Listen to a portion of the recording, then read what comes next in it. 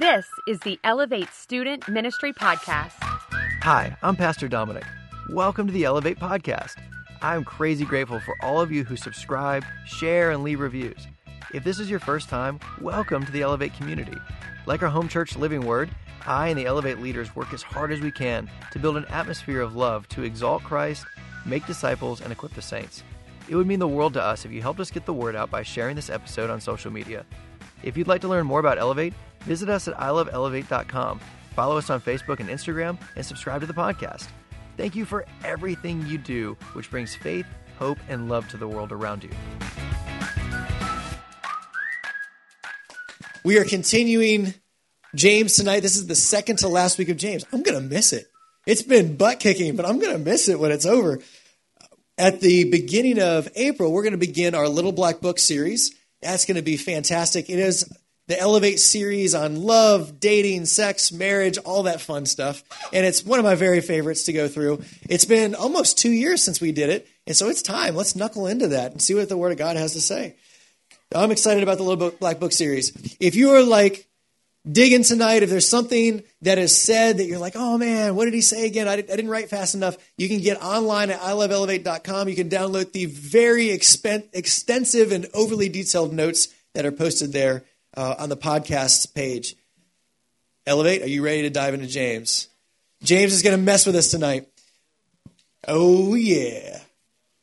James is the younger half-brother of Jesus Christ. He grew up in the same household with him. He heard Jesus' teaching all of his life, and yet he still did not become a believer until Jesus died, rose again, and ascended. And James sold out completely.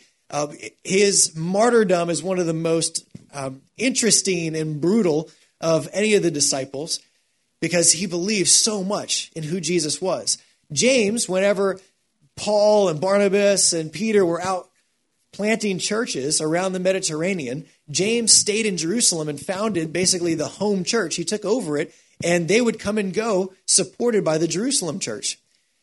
A major theme for James is he is reaching out to those who are poor.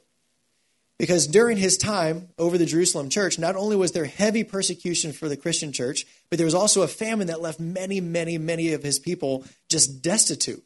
And so he is encouraging them so much throughout the book of James to hang in there, to believe that God's going to take care of them, to not give up.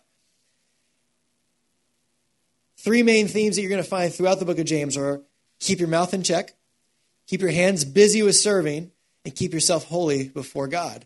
And you're going to see it over and over again. The very first chapter, James just starts getting all up in our business. He starts telling us that our suffering, the things that we despise and we try to stiff arm as much as we can to stay around and avoid, that suffering is actually of God.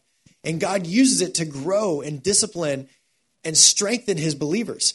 In James 2, he criticized our prejudice. He put our prejudice right up front and said, you know what? This isn't just about race. Every time that you esteem one person and treat them better than somebody else, you are falling into a sin of prejudice. And then he criticized our speech, and he messed with our mouth. He said, what comes out of our mouth is just pouring out fire and poison. Our mouth is actually the steering wheel for our life, and yet it's one of the most dangerous aspects of our life.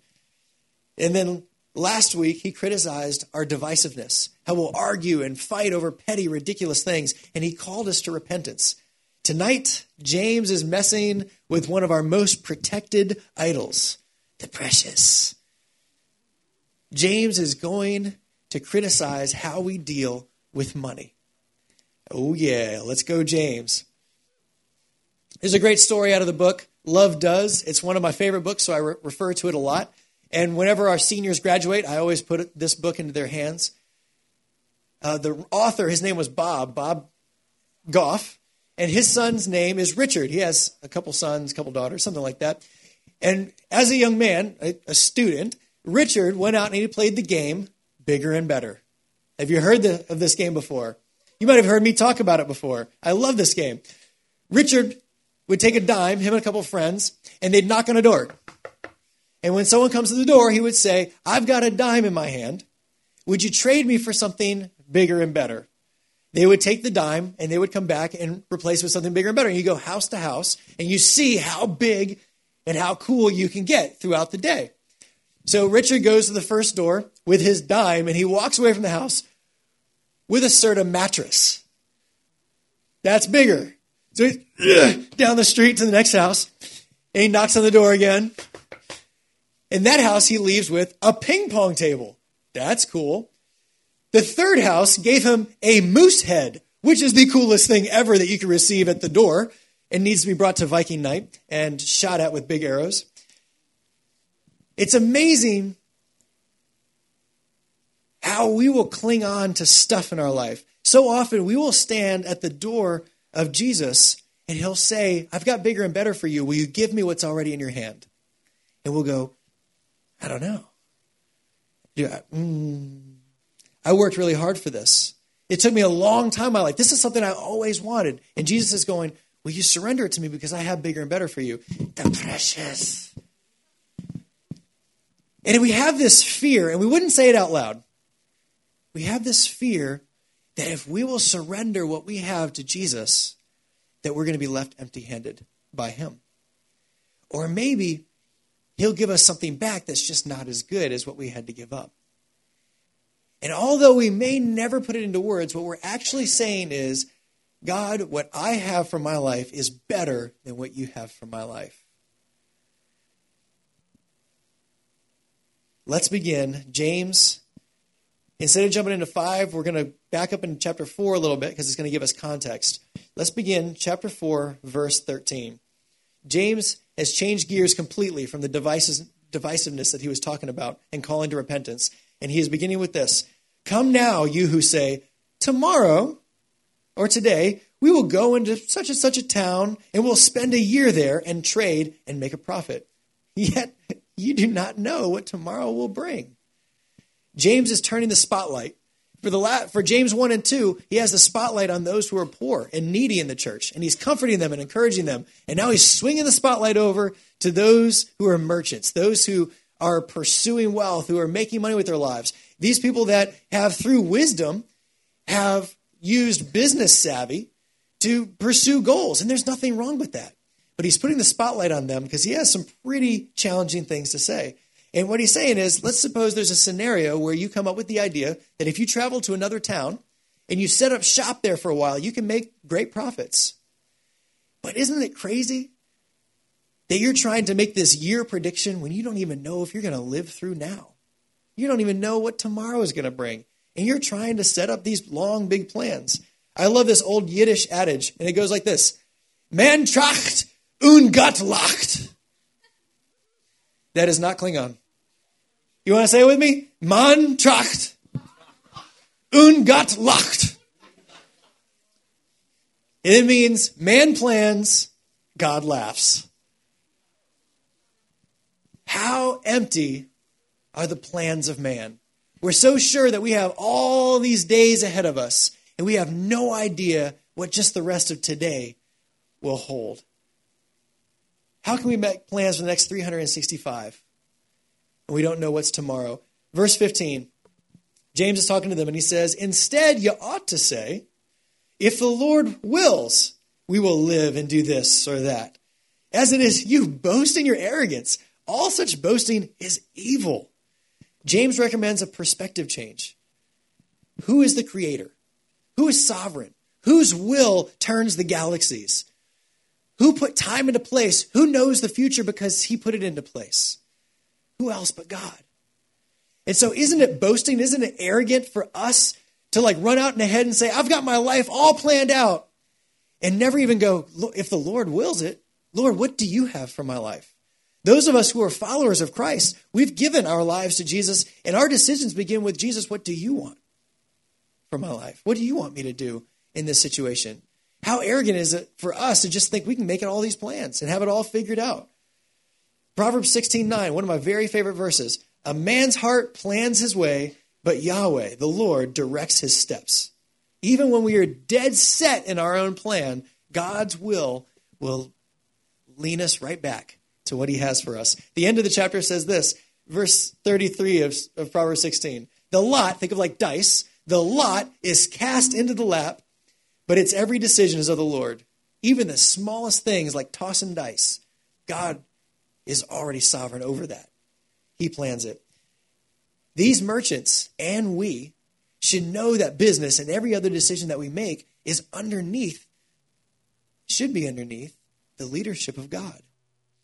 How arrogant is it for us to just try to run our own lives when we have come before the creator of all, whose will is sovereign over all, and said that our life belongs to him.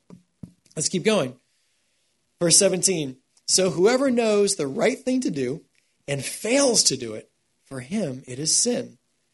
Now, I don't know about you, but I was like, whoa, what's the connection to the verse before? We're just talking about how we don't know what's going to happen tomorrow, but God does. And then he's like, so whoever knows the right thing to do and fails to do it is like, whoa, first of all, that's a heavy saying already.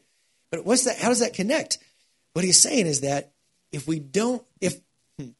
the one thing that we absolutely know for sure is that we have no idea what tomorrow holds, then every moment is precious. Every moment should be grasped onto to surrender it to the will of the Lord. Every opportunity should be taken. Here's James for you. Every opportunity to love somebody else should be grabbed onto because we don't know what tomorrow holds. And so James ups the ante and says, don't just avoid sin. Yes, it's sin to choose to do what is wrong, but you know what else is sin, according to James? To know what is right and to not do it. As in, example, a friend of mine was driving to work and he saw a lady on the side of the road trying to change her tire poorly. And he had a decision to make. Do I show up late for work or do I pull over? And honestly, he passed her. And the Lord messed with his head and he had to do a U-turn at the next exit and come back. And he chose to help. Why? Because he saw the right thing to do. And it would have for him been sin for him to pass up the opportunity to love somebody, because that's the royal law, according to James, to love our neighbor as ourselves, according to Jesus. Here's a great example that I never caught before. Adam and Eve. I know every preacher goes back to it. I don't know why every third sermon has to go back to Adam and Eve, but there's a lot of profound stuff happening. I used to think that there was a delay between Eve's sin and then maybe a couple minutes later, Adam's sin. She did it first. Eve. But according to James, let's check this out. Let's go to Genesis 3:6. So when the woman saw that the tree was good for food, that's Eve, and that it was a delight to the eyes, and that the tree was to be desired to make one wise, she took of its fruit and ate. And she also gave some to her husband who was with her, and he ate. As in, Adam's sin was that he did not do what was right, that he allowed his wife that he was supposed to protect, that he allowed this stupid talking snake to get in to her head as she is sinning, as the man who should have been protecting, who should have been stopping this whole scenario. His sin initially was that he stood by, did not do what was right. There was no delay between 1 and 2. Every time that we forsake the opportunity to love our neighbors, every time we walk the other way because I'm just too busy, we are falling into sin just as much as if we pursue sin itself. Jesus followers, us Christians, excuse my grammar, we are called to not live a life of apathy, of complacency. We're called to a life in motion, of action, to be constantly aware of what's going on because God's going to use us today. When we wake up out of our beds, it shouldn't be like, okay, I've got to go to school and I've got to do these things. It should be, I wonder who at school God's going to send me to today. I wonder at what point along the way I'm going to be used by his Holy Spirit. Lord, open my eyes. Please don't let me pass somebody by that you have me supposed to go to and love. The sum of these verses is that we're not guaranteed tomorrow, so let's stay in motion today.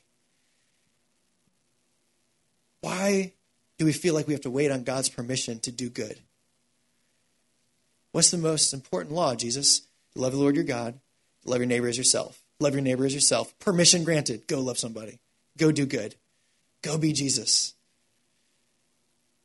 James is talking to these business owners, those who have spent their lives working to acclimate wealth. And it seems like James didn't think he was getting across because he cranks up the volume here. Chapter 5, verse 1. Come now, you rich, weep and howl for your miseries that are coming upon you. Oh gosh, James, calm down. What is going on? James spent chapter 1 and 2 comforting the poor, but now he is going after these wealthy people that he's talking to, these affluent, these powerful. He's pulled the gloves off, he's swinging hard, and he plans to make a dent in their egos.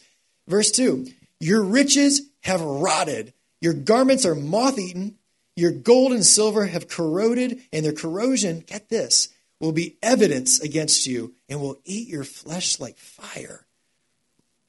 Whoa, James. He's looking down the road at what their wealth is going to bring them, and it's not good, and he's trying to warn them, and he's intentionally echoing Jesus. Remember? He walked with Jesus. Jesus' Sermon on the Mount, Matthew 6:19. See if this sounds familiar. Do not lay up for yourselves treasures in heaven, where moth and rust destroy, where thieves break in and steal, but lay up for yourselves treasures, on earth, but lay up for yourselves treasures in heaven, where neither moth nor rust destroy, and where thieves do not break in and steal. For where your treasure is, there your heart will be also. James is quoting Jesus. He's echoing back. And James he's zeroed in on these guys that love their wealth, and he is putting them under pressure. He's challenging their treasure. None of the wealth, none of the comfort, none of the luxuries are going to pay off. In fact, he says that all of those things that they've accumulated for themselves, when they stand before God, those things will cry out in testimony of their selfishness. Whenever God is going, how did you love people? This stuff over here is going to testify and say, they just loved me. They chose us over people. Verse 3, let's continue. James says, you have laid up treasure in the last days, but it's been earthly treasure. Their focus has been completely wrong. Instead of storing up treasure in the only thing that lasts in the kingdom of heaven, their treasure had been stored up in stuff, greedily hoarding it for themselves. And James has written these verses with a story in mind, a story that Jesus told. It's Luke 12, verse 16. Then Jesus told them a parable saying, and this parable has always confused me until I read it in this context. The land of a rich man produced plentifully. And he thought to himself, what shall I do? For I have nowhere to store my crops. And he said, I'll do this. I'll tear down my barns and build larger ones. I'm going to go bigger. And there I will store all my grain and all my goods. I will say to my soul, soul, you have ample goods. I love that. I'm going to say to my soul, soul, you got what you need. I have ample goods laid up for many years. Relax, eat, drink, and be merry. But God said to him, fool, this night your soul, the one you're talking to, your soul is required of you. And the things that you prepared, whose will they be? So is the one who lays up for himself treasure that is not rich toward God. All of a sudden, this is making sense. Is this making sense to you guys? Like what? What was wrong? I think it was clever for him to tear down his barns and build bigger ones. Like, doesn't that make sense? He's storing it up. He's saving it up. But God calls him a fool. Is he a fool because he made wise decisions? No. He's a fool because his security was in stuff. He was so bent on making himself comfortable that he missed the real treasure. Two things about these wealthy people that James is addressing. First is their selfish ambition. And the second one, and here's the clincher that James is going to go after, is how they obtained their wealth.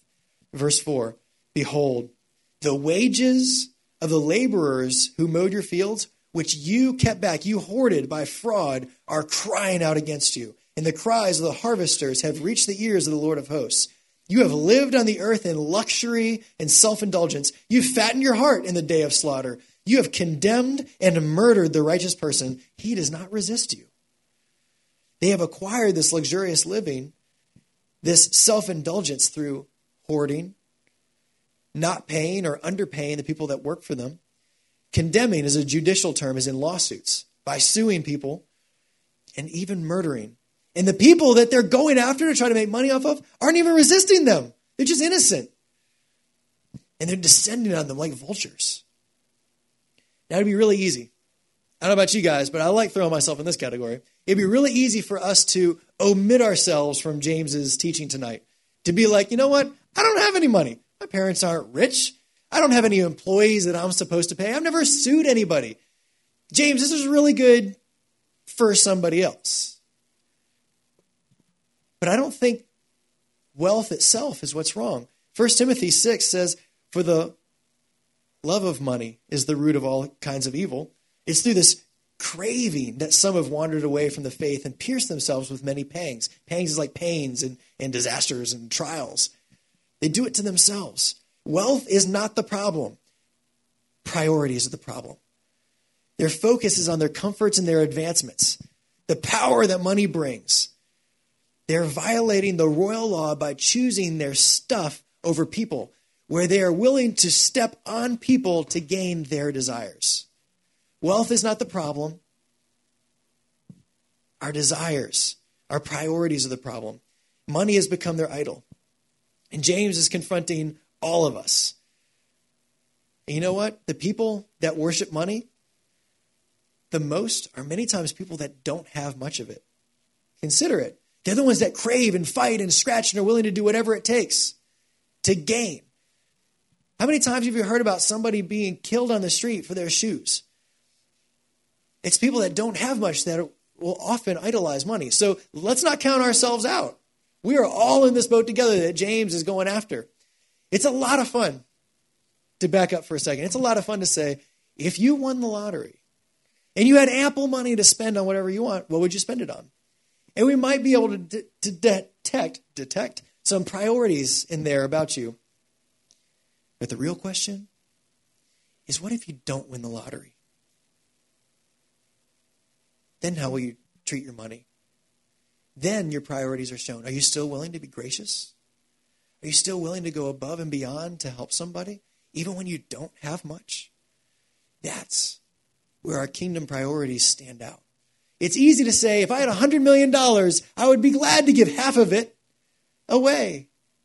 Yeah, because you're pretty set that you can live on the other half. It's when you don't have much. Then are you willing to be gracious?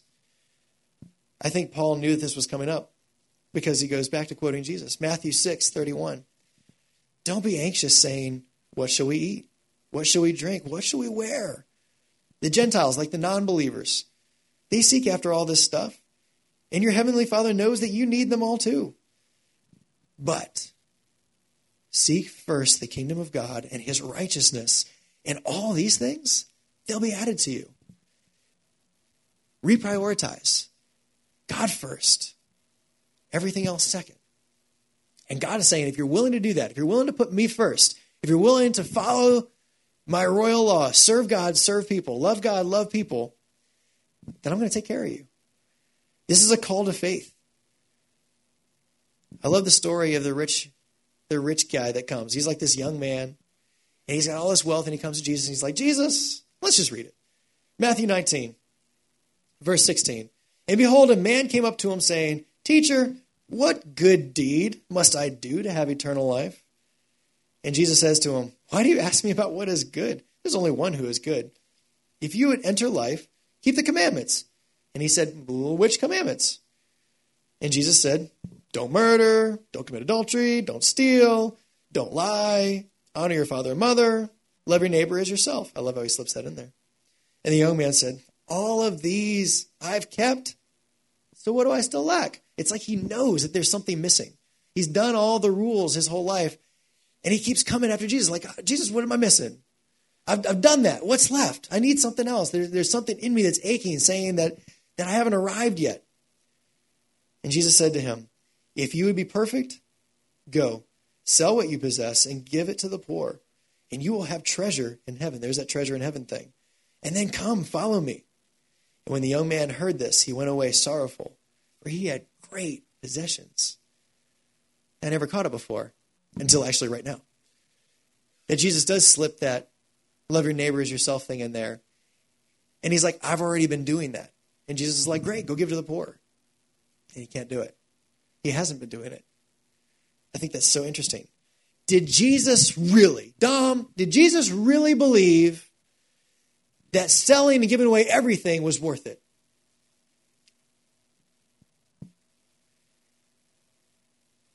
Did Jesus really mean it? Did he really intend for this guy to go, sell and give away everything and follow him? That's crazy. Is Jesus' command for all of us? to go sell and give away everything? No. Is it possible he might ask? Yes. When was the last time you had the guts to ask him? Here's the focus shift that Jesus is asking of his followers. Here's the focus shift that James is asking of us. He's not asking. It's okay, take a breath. James is not asking us to give up everything for Jesus. Because you gave your life to him. You are bought with a high price, made a new creation. You are adopted son and daughter of Christ. News! Everything you already have already belongs to Jesus. Everything that you are. All your stuff, everything in your bedroom, if you have a bank account, everything in your account, if you've given your life to Jesus, everything that you have already is his. You've already been purchased at a high price, the price of his son. When we can have that focus shift, all of a sudden, it's not so difficult. We don't cling so hard to things when we already know that it belongs to him. He's just asked us to be a caretaker of it. I love what Pastor Ben said, where he said, I don't even remember what it was, but I'll have to make it up again. But I remember that I was inspired by him. And he was saying, like, what if I had this nice car and I said, I'm going out of town, I need you to take care of it. You would probably drive it really, really, you'd be careful, right? Hopefully, because you like me. God has entrusted us with the things that we have. But at any point, I might come home and say, I want my car back. You see the perspective difference? It's so beautiful. Jesus is calling his followers, he's calling us to be loose-fisted with the stuff in our lives. He's calling us to walk around with open hands because everything we have is his. So is the one who lays up treasure for himself and is not rich towards God. Yikes. That's what happens when we cling on, just like that farmer. When God first called Abraham, Abraham, leave your country, leave everyone you know, come and follow me. Genesis 12:2. And God makes him this promise. I'll make you a great nation, and I will bless you and make your name great so that you will be a blessing. Everything that we have from God is only meant to be a blessing. He will bless our socks off so that we can be a blessing. There was a gentleman in my last church in Destin. I love this guy. His name was David Simpson. And if you've ever driven through Destin, you've seen him because he's up on a whole bunch of billboards as a lawyer or something. And every year he would invite our student ministry to come over to his very nice house and just wreck it, just have a blast. And we would just party all over his house. He would lend us his boats and jet skis during the summer. I kid you not, he would lend his nicest cars to some of the guys in the youth group to take their dates to on prom. And his saying was always this. He said this to me. This is a quote, David Simpson. It is said that he who has the most toys when they die wins. But I say, quote David Simpson, he who shares his toys the most wins. How true is that? All we have is already God's. And let's not cling on to our stuff. Let's store stuff in heaven. I love this. Luke 21, verse 1.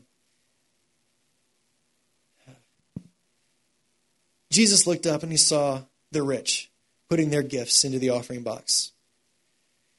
Their money was not in cash like ours. It was change made out of gold and silver and that kind of stuff. And so they had a big pot outside the temple. And when you dropped your chunk of change in, it would represent how awesome you were because of how much money you give.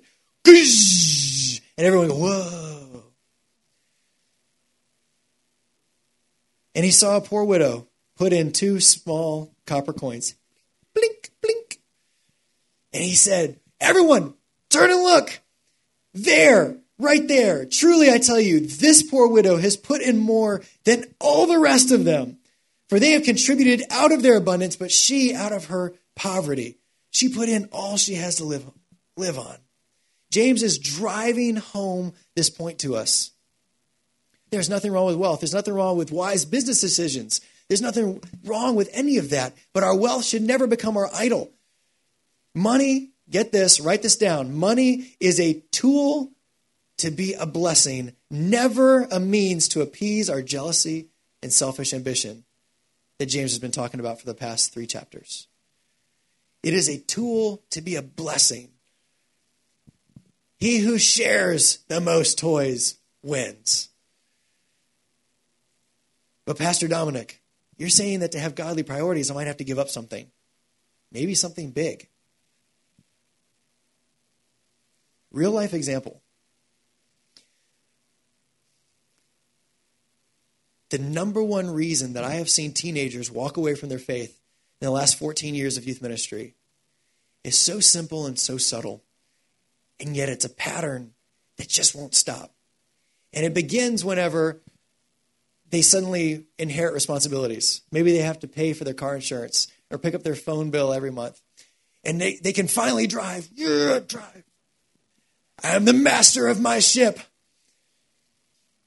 And so the first thing they do, they gotta pay these bills. So they go out and they get their job, their first job. Independent money I worked hard for. Yes. And what they'll do is they'll figure out what their school hours are and their sports hours or drama are, et cetera, et cetera.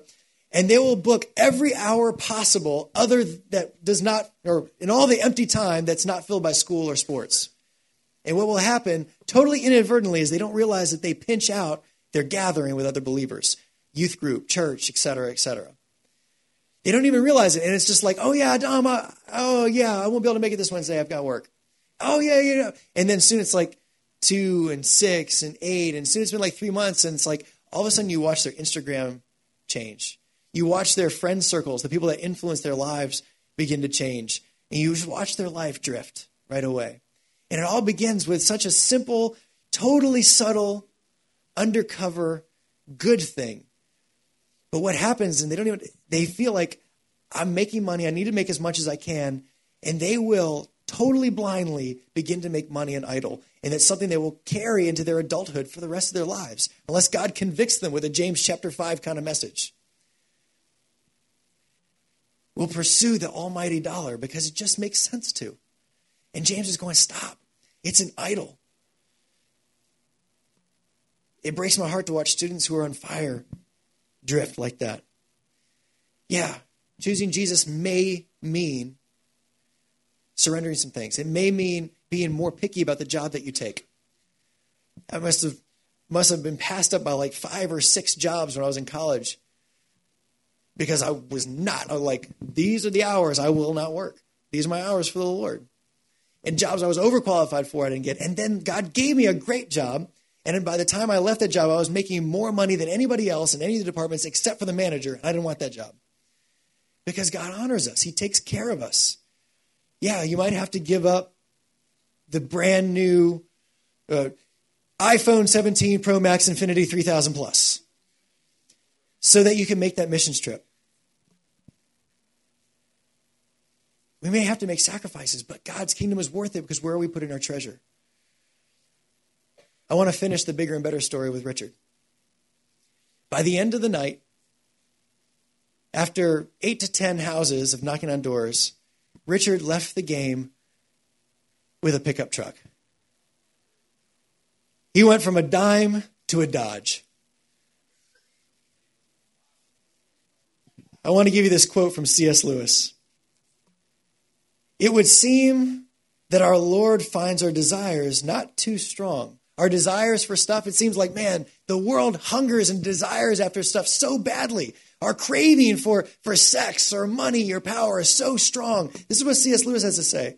It would seem that our Lord finds our desires not too strong, but too weak.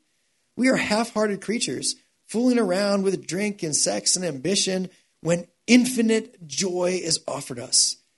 And like an ignorant child who wants to go on making mud pies in a slum because he cannot imagine what is meant by the offer of a holiday at sea, we are far too easily pleased. We are standing at the door, and Jesus is going, will you let go of what's in your hand? Will you be willing to give up this idol? I have bigger and better for you. Are you willing to let go? Richard took that truck. He drove down the street to the nearby church, and he tossed them the keys. Because Richard's priorities were not something that he got at the doorway. His priorities went beyond material stuff. He believed that God had bigger and better than just an old pickup truck for his life. It wasn't hard for him to give up and sacrifice what he knew already belonged to God. I want to close with these tough questions. Like those wealthy people that James is chastising, are we willing to sacrifice our righteousness to pursue money? Do we really trust God to be our provider? Are we willing to be generous? Like I mentioned earlier, Jerusalem had a lot of poor churches, a lot of poverty. And so in Paul's journeys, Paul actually took a collection of money to send to the Jerusalem church to help them out. And as he is writing about this collection, he writes this in 2 Corinthians 9, verse 6. Paul is writing to them about money. He says, the point is this, whoever sows sparingly will also reap sparingly. Whoever sows bountifully will also reap bountifully. Each one must give as he's decided in his heart, not reluctantly or under compulsion, for God loves a cheerful giver. And God is able to make all grace abound to you, so that having all sufficiency in all things at all times, you may abound in every good work. So here's the challenge I want to send you home with. In prayer, I dare you to get before the Lord and recommit everything that you have to him. If you've given your heart to the Lord, he already owns it. But this is our self-recognition. Lord, here's the stuff in my room. Here's the stuff in my account. Here's the stuff in my pocket, in my wallet. Lord, it's yours. I give it to you. Resurrender what we have. And then I dare you to take it a step further and say, Lord, what portion or in what way can I use what I have for you this week? Do I have a friend on a mission trip that I could plant some funds into to help them? Is there a church? Is there someone hurting financially? Is there someone around me? Maybe the person in line behind me, I don't even know. The person at Chick-fil-A, maybe I can just spring to buy their lunch too. Lord, in what way can I use what you've given me? Can I surrender this back to you to be yours? Heavenly Father, ouch. Ooh, ouch. Lord, forgive us for our selfishness. Forgive me for the other day when I withheld the opportunity to love someone. I'm sorry. Open our eyes to the people around us. Let us stop missing those things that you're calling us to do. What is right that we avoid because we want to stay comfortable, because we want to keep what's in our hands. Give us discipline. Lord, more than that, give us love.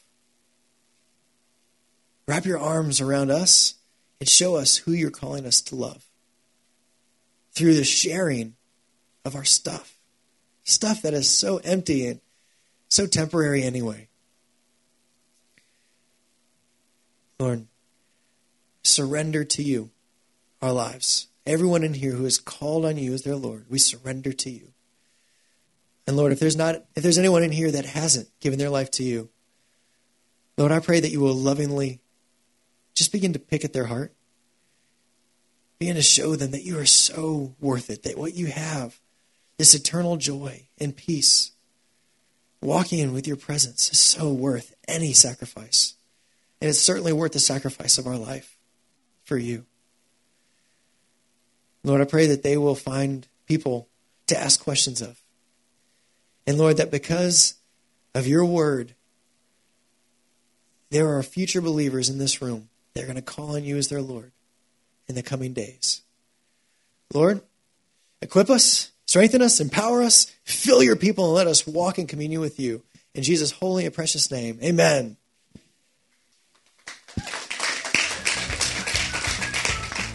Thank you for listening.